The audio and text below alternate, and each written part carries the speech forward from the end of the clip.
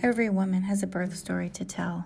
This podcast is our birth story, the birth story of how each of us became midwives, our journey to midwifery. I'm your host, Amber Wilson, a doctor midwife, and each episode I'll take you on another journey to hear the amazing stories of midwives all across the globe. Listen to each tell the story of their personal journey. Listen to the words of how each was birthed into the field of midwifery, and listen to the stories of trials and tribulations along the way and the love and passion each holds for midwifery. Hello, friends. Today on our podcast, we have Alice, who's a certified nurse midwife and a family nurse practitioner practicing in North Carolina. So, hi, Alice. Can you introduce yourself for? Yeah. So I'm Alice Ann. I've been a midwife for about 4.5 years now, and I've been working primarily at one job during that entire time at a birth center. But I would love to hear, before you ever started school, before you applied, what was it that made you think you wanted to be a midwife? Yeah, I have a unusual story in the midwifery world, because when I first decided to look into this, I had no idea what midwifery was. My first career was a music educator. So I taught orchestra primarily to elementary and middle school kids. And at that time, I had been living in California and realized that my then husband and I needed to get out for various reasons. And I could not find a job teaching in a place that I wanted to teach due to the time of year. And so somebody that I knew on an acquaintance level, who was a dietitian, happened to ask me, "Have you ever considered midwifery?" And I said, "No, I haven't." And I went home and I looked into it. And I was like, well, this model of care is how I live my life anyway. I might as well make that my career. I think it's notable that I had been the primary caretaker for my mother, who had died a few years before that after undergoing cancer treatments. And part of that involved wound care for a abscessed kidney removal, if you will. So after taking care of her for 8 weeks with that while it healed, I realized that I could do anything, especially in the medical profession. So I was not squeamish at all, even though I had not really been around birth or really anything that happens in the midwifery world as far as the physical aspects of it. So at that time, I looked into it and I realized that I needed pretty much all of the science prereqs that midwifery requires, because being a musician, I had none of them. And so I looked at various schools and I ended up going to Western Carolina over in Silva in the mountains of North Carolina for a year, doing the chemistry and the statistics and the anatomy and physiology and all of those. And I lucked out because I was in their pre-nursing track that they required a pathophys class for their students who were going into their nursing school. So I took that class with the rest of the nursing students. That was a throw you in the deep end as far as medical terminology and how the body works. And if you are in a position to take a class like that before you actually get to midwifery school, jump on it. It helped so much. So I was at Western for an entire year, and I was looking at programs that would allow for basically direct entry without any nursing experience, because obviously I had none. I applied to Vanderbilt University and to Emory University because I'm originally from Atlanta. And while I got into both of them, Vanderbilt felt like a better fit. So I ended up going there and doing their midwifery and their F&P program because it was one extra semester. And I'm in it for the care that we provide. And they're really good about using that model of care for their nursing, for the nurse practitioner program as well. So I'm really happy I did that. So you basically went straight on through from being a music teacher all the way to nurse practitioner. No stopping. Yeah, because Vanderbilt has this program, and so does Emory, and so do a lot of other of their schools, where if you have a degree in something, they don't care what, you can do your RN program. Vanderbilt's was 3 semesters. I think Emory's was 4. So I did like an accelerated BSN type program, and then went straight into the midwifery program. That's really, really great, especially for somebody looking at a second career. Yeah. And it was great to have the huge variety of backgrounds that we had in my class. Obviously the accelerated like BSN portion was all people from all genres, if you will, of nursing going through this together. So I still have some really good friends who were in the adult NP or the FNP or the pediatric NP programs. And those were valuable connections to have once you're, in the professional world too. So what made you choose going the nurse midwifery path versus like a CPM or licensed midwife or another path like that? Well, partly, I don't think I really even knew about CPMs and direct entry midwives when I decided this program. It would not have changed my mind. I think the ability to function above board, especially in North Carolina, given how restrictive this state is, even though we're trying to change that. So the ability to function above board, the ability to care for women in all aspects of like tertiary, community center, outpatient, the ability to write prescriptions is huge. Yeah. And I feel like I'm able to be a better provider because I can function seamlessly throughout these different levels of care, whereas CPMs in this environment cannot. Yeah. And I knew I wanted to live in North Carolina. Like I've known that since I was, 20, because I love this area. And I think states that have CPM licensure are significantly different, and that might change people's minds for other states. But North Carolina is still a bit backwards in some ways. What do you remember your age when you started your nurse midwifery track? The age that you were? Yeah. Let me do some math. Let's see. Okay. I am 36 now. So that means that I became a midwife when I was 31. Okay. And it was essentially 3 years of school. So 3.5 years of school, given the Western portion. So I was probably in my late 20s. A friend of mine who was in the adult NP program turned 50 during her program. So like I would not let age be a factor in this decision if you feel like you've still got at least 10 years of work in you. Yeah, definitely. Do you, did you go through it with children? Do you have children? No. And I feel incredibly lucky to have decided to change paths beforehand. There were a few people in my program who did have children, and there were a lot more children by the end of the program.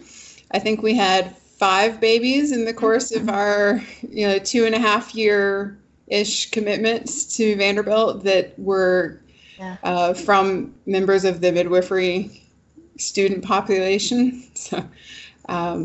So I was married at the time, and well, obviously I'm not married anymore. He was a big help as far as letting me put schooling first and helping around the house and making sure that I was fed, because I'm not good at that myself to this day. There were periods of time during that neither one of us had a job. And so my student loan amount is not tiny. But there are programs for people, that one of which I'm in, that will help make the payments manageable. And that's a decision you have to make for yourself as to how much debt you're willing to go into. Vanderbilt is obviously one of the more expensive schools. Emory was actually more expensive than Vanderbilt was, but that's a choice that I made, and I don't regret it at all. Vanderbilt is almost 100% in person, and I believe that is currently also how they're set up. I think they went to a distance-based program for like a year or two and realized that was not really the best decision for their students. I am somebody that am a really hard worker, and I can focus really well, but making my own schedule is difficult.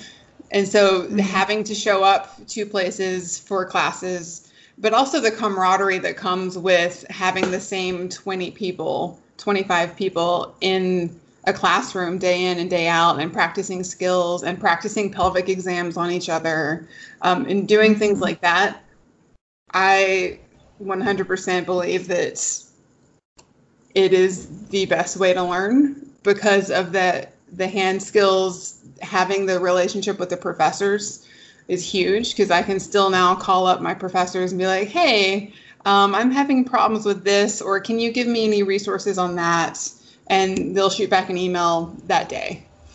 And I feel like having that relationship is fantastic, so that it allowed for a deeper level of understanding. It allowed for interacting with people outside of classrooms when we would get together to study. Was huge, to be able to bounce ideas off of people, or even just study in tandem. Like parallel study is how I like to put it. So you can just ask questions when they arise and have somebody actually know what you're talking about, and maybe be able to explain it in a way that you couldn't have gotten from watching a video on YouTube. Let's see. So the classes were all in person for the first year. And then when we started clinicals, it would be 3 days of clinicals, 2 days of classes, essentially, for the first, let's see, for my primary care, which was part of the midwifery program, was that way. Antepartum was that way. Antepartum, postpartum. And then when we went to antepartum, it was more heavily on the time in the clinic or in the hospital or in the wherever than in classes, but we still had in-person classes 1 day a week. And then integration, you went someplace for 3 months. I ended up in Arkansas at a birth center in Arkansas, and we were there for 3 months, and we had weekly video-based chats. Did your school find your clinical site for you, or was that your responsibility? No, that was one of the biggest benefits, is that they found it for us. We told them what kind of placement we would like, and like I prioritized birth center, and they found me a birth center, which is incredibly difficult if you're doing it on your own, honestly. I took my boards the absolute first day I could. In the new year. So it was like January 5th or 6th or something like that. It was at an HR block. So like, it's not some big scary thing. You just go in this place where they have a computer and like it's set up so that they are watching you. I did pass the first time. Let's see. Honestly, the comps for my university, for Vanderbilt, were way harder than boards. So studying for the comps, I used a few apps. I used a lot of reviewing my notes. At that time, I used the Birth Center Policies and Procedures, which was essentially a textbook of like how to do all of the things. It has since changed. Mhm. Okay. Do you remember how long it took to get your state license? Because that varies, I think, from state to state. Yeah, so the very first one, super fast. Like I said, North Carolina is a little bit backwards. So in this state, I have to have a physician to sign my, it's not even called a license, it's called an approval to practice, which don't get me started. But so that means that I couldn't actually. Podcast episode. What? I'm sorry? That's a whole other podcast episode. Oh, yeah. That was my white paper. That was basically my graduate paper, was the rules in this state. But so in this state, I cannot have my license until I have a job and therefore someone to sign it. But your very first license out should be easy, should be fast. I do remember my friends in California who got jobs there. It took them a long time for various unknown reasons, but North Carolina was literally like a week, maybe 2. Not long at all. It took almost no time to get my nursing license, which I had to have first in order to get my midwifery here in this state. So you did have a job lined up when you graduated? I did, actually, yes. It took me a second to remember because I only stayed there for a few weeks. I got in and I saw the writing on the walls, and it was a great practice. It was a great model. But the numbers were half of what they had told me they were. And the pay was abysmal. And it ends up that a few months after I left, they ended up closing. So I was sad to see them go because they were providing a fantastic service. They did home birth as well as hospital-based birth. And I did get to watch a couple of home births with them, which was a fantastic experience. And I'm sorry that they're closed, but like I had to do what was right for me and my situation. So, and I love the message there that it is okay to leave if you don't feel comfortable, unhappy, whatever. Absolutely. And it's really hard to know what a practice is like until you're there. I will say that I did not give very much notice because I was not on the call schedule. Like I was not in line to take call for these women. If I had been on the call schedule, I would have given a much longer notice. Because I've also been on the other end of that, where we've had midwives quit with little to no notice, and they were already set up to be in clinic independently and to be on call independently. And that does kind of screw over your coworkers. So if you can avoid that, please do. Yeah, definitely. So you went on to another job. Can you share a little bit about what was your work life then? An average schedule, average patient load? What does your life look like? So the job that I had immediately after that first one is the one that I was at for almost 4 years. It was with the birth center in Charlotte, and I was there from prior to the ground floor, if you will. I went back to Arkansas for orientation for 4 or 5 weeks, and before the birth center even opened its doors to get materials in. So I was one of the ones putting together, tables and chairs and putting up all of the supplies. So like true ground floor for the birth center, which was an amazing experience. Our life there was very dedicated to the center. Pretty much every single person who worked there had moved to Charlotte for the birth center, so we were our own family. Like you get that pretty much anywhere, I think, in a midwifery job, but this was heightened because of the lack of other outside social outings or outlets, but also the time that we spent together, because it was a very sparse staff to begin with. So we had 2 full-time midwives, one like senior midwife who was kind of near retirement age, and 1 nurse, and that was it. Yeah. So we opened in October. We had our first births in January, but we had like maybe 5 births a month for the first few months. By the time we ended, we were having 20 to 30 births a month, and was projected for almost double that, which would have been this summer. So we grew quickly. I will say that birth center work is not paid as well as it should be anywhere. My job was no exception.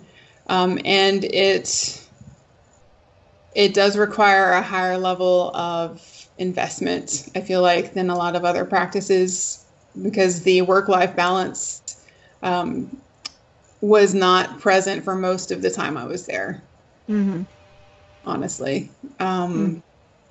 So I just want to have people realize that if you are in a situation like that, you can put your foot down to your employer and say, this is not safe. Like, especially if you use the safety thing, because there were times when we went to the people responsible, which was not at our ground floor, because it was a corporation, honestly. Okay. And we said, like, we don't feel safe. This is what we need. And they listened. They were able to provide us support, which was lovely, and then get us more midwives. We did 24-hour call.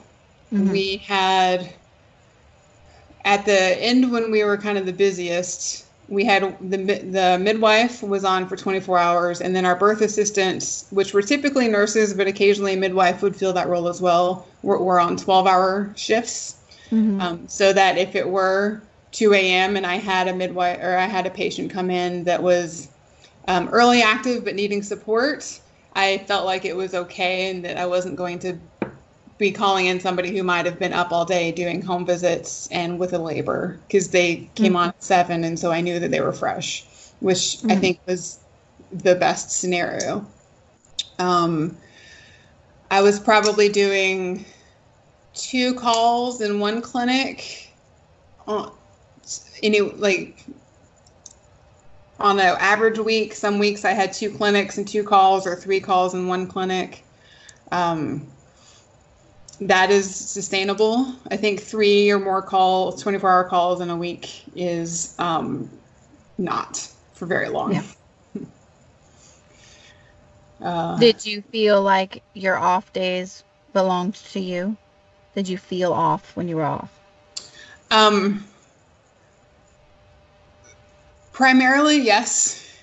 Towards the end, I was one of the midwives who had been there the longest by far, and so I put extra responsibility on myself that I probably didn't need to, in that I told people that I was available to them if they ever needed anything or had any questions, because we did have a couple of brand new midwives who had never worked in that facility or in that environment before.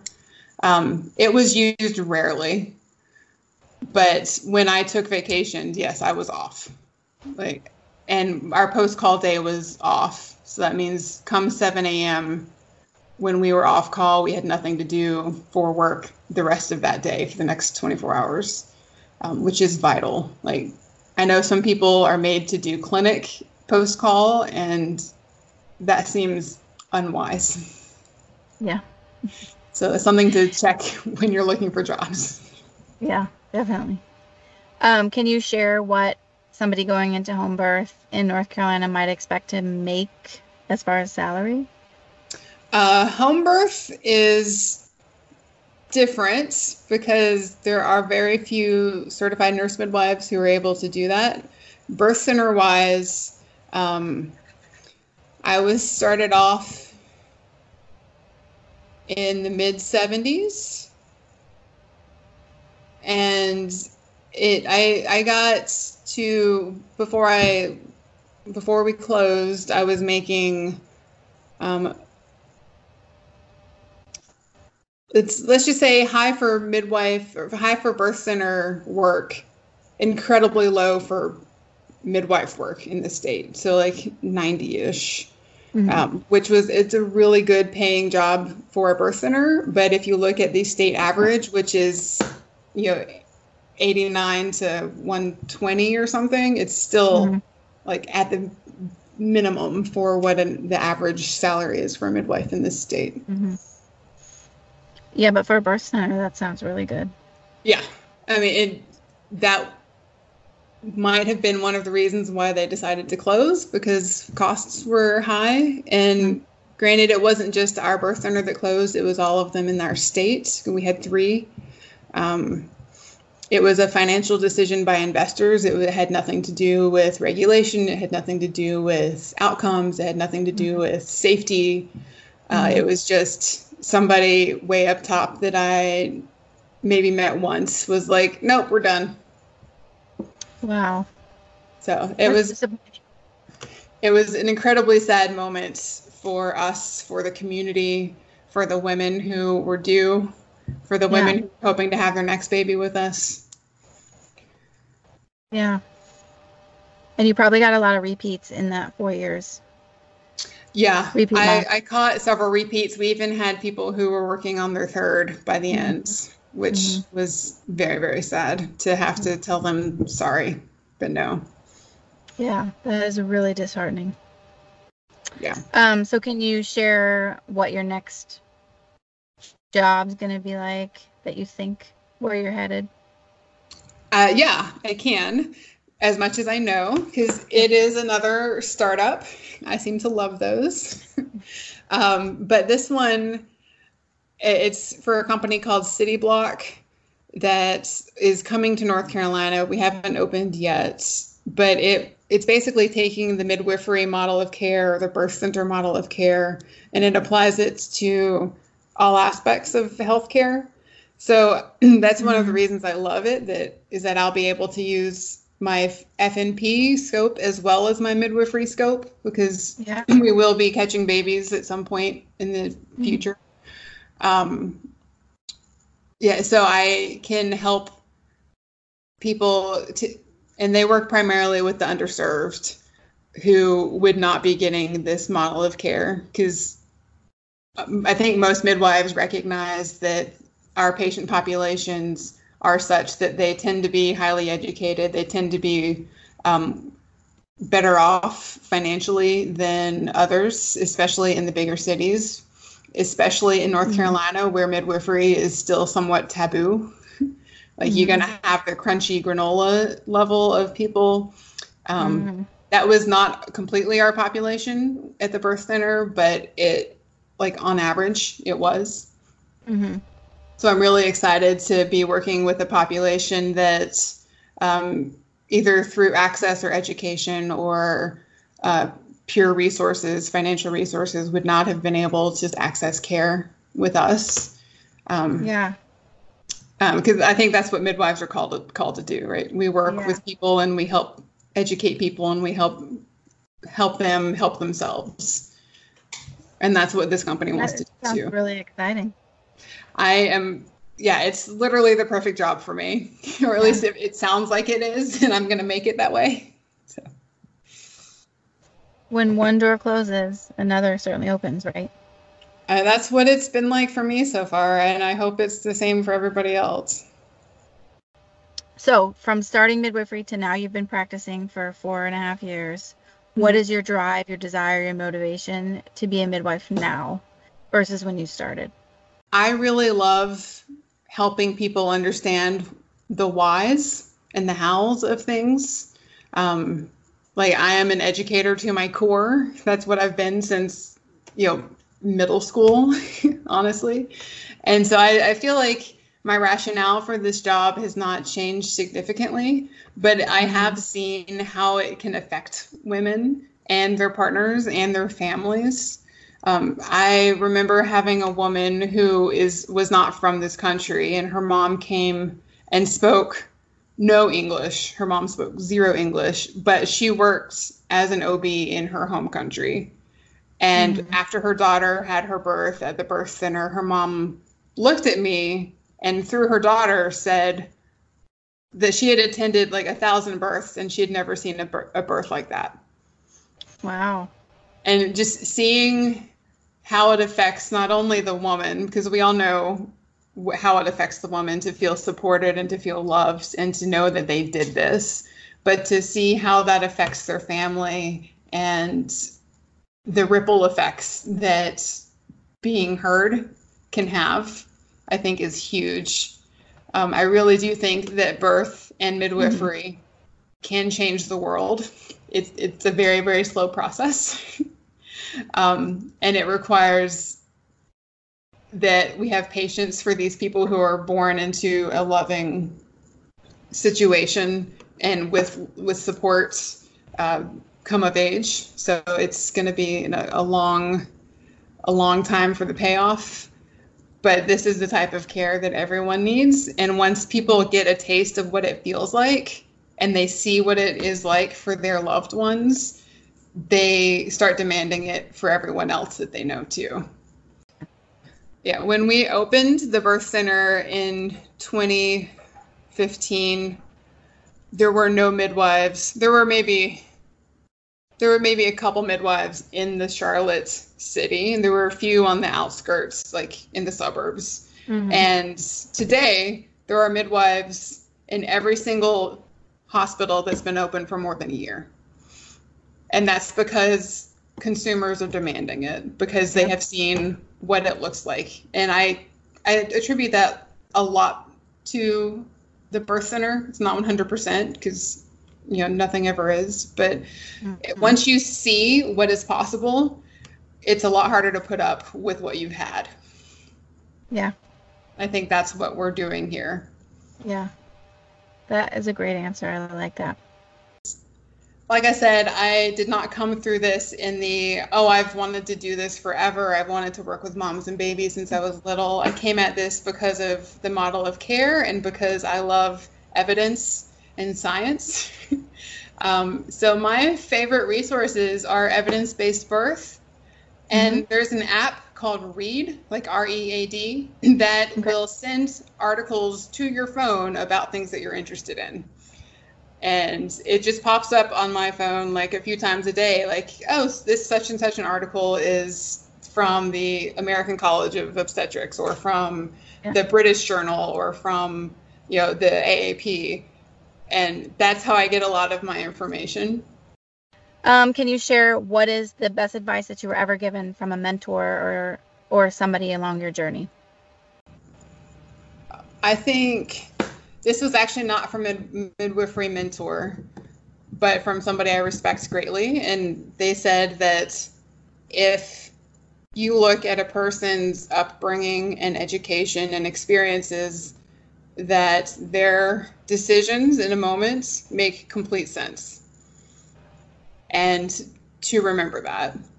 And so you will forever find people that are making decisions that you think are maybe not the best. And so to remember that they're coming at this doing the best that they can. It's very much like the meet people where they are mentality, which is what we do really well, but sometimes it's hard to be like, well, why are they thinking that? Or why aren't they vaccinating? Or why aren't they giving their baby vitamin K when we've got all this research that says that that's the best? And if you come at it from like, where are they coming from? What have they read? What are their fears? It's a lot easier to have a respectful, engaged conversation about things that can be really difficult topics.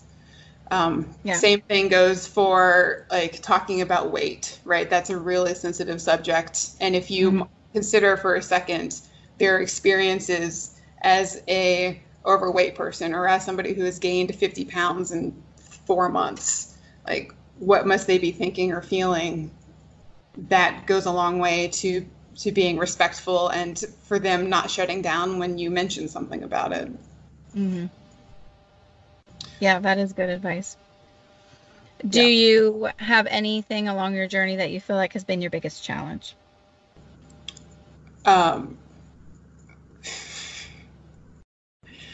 have had many challenges in the short, 4.5-ish years that I've been doing this.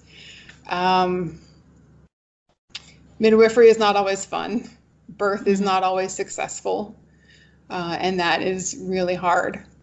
And as long as you can come away thinking, I did everything within my power that I could do for this situation, then that has to be enough. If you can explain to the people involved why you're making the decisions you are making, as long as you have the time, or even if you don't, like, you give them rationales while you're doing the things that you're doing, that goes a really long way to making them feel better, and also stopping the guilt that can happen as you replay things, like being the secondary victim, which is huge in our profession. Well, you have shared so many cool things. I have really enjoyed hearing your story. Do you have anything that you think should be added? Any advice for anybody thinking about becoming a midwife that we haven't talked about? I don't know how widespread it is.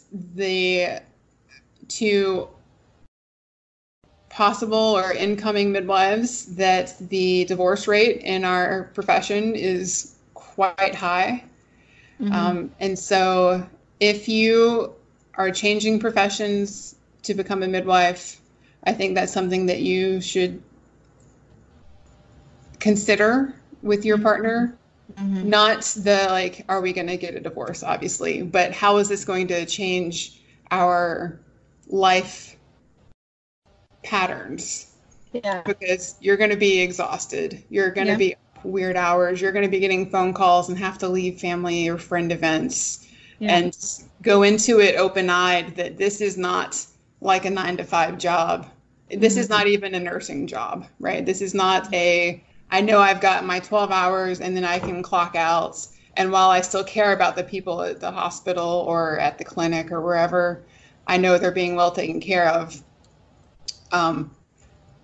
You become a lot more emotionally invested, and it takes a lot more out of you than I think almost any other job out there. And so go into that discussing those things so that they don't become stressors when you are already exhausted, because it's hard to come back. I think that was powerful, real, raw advice that needed to be said. And I appreciate that you said that. Good. Thank you. Yeah. So thank you, Alice, for your time. This has been a really great talk with you. Great. Thank you. I'm so excited that you're doing this, and I can't wait to hear the other people's stories.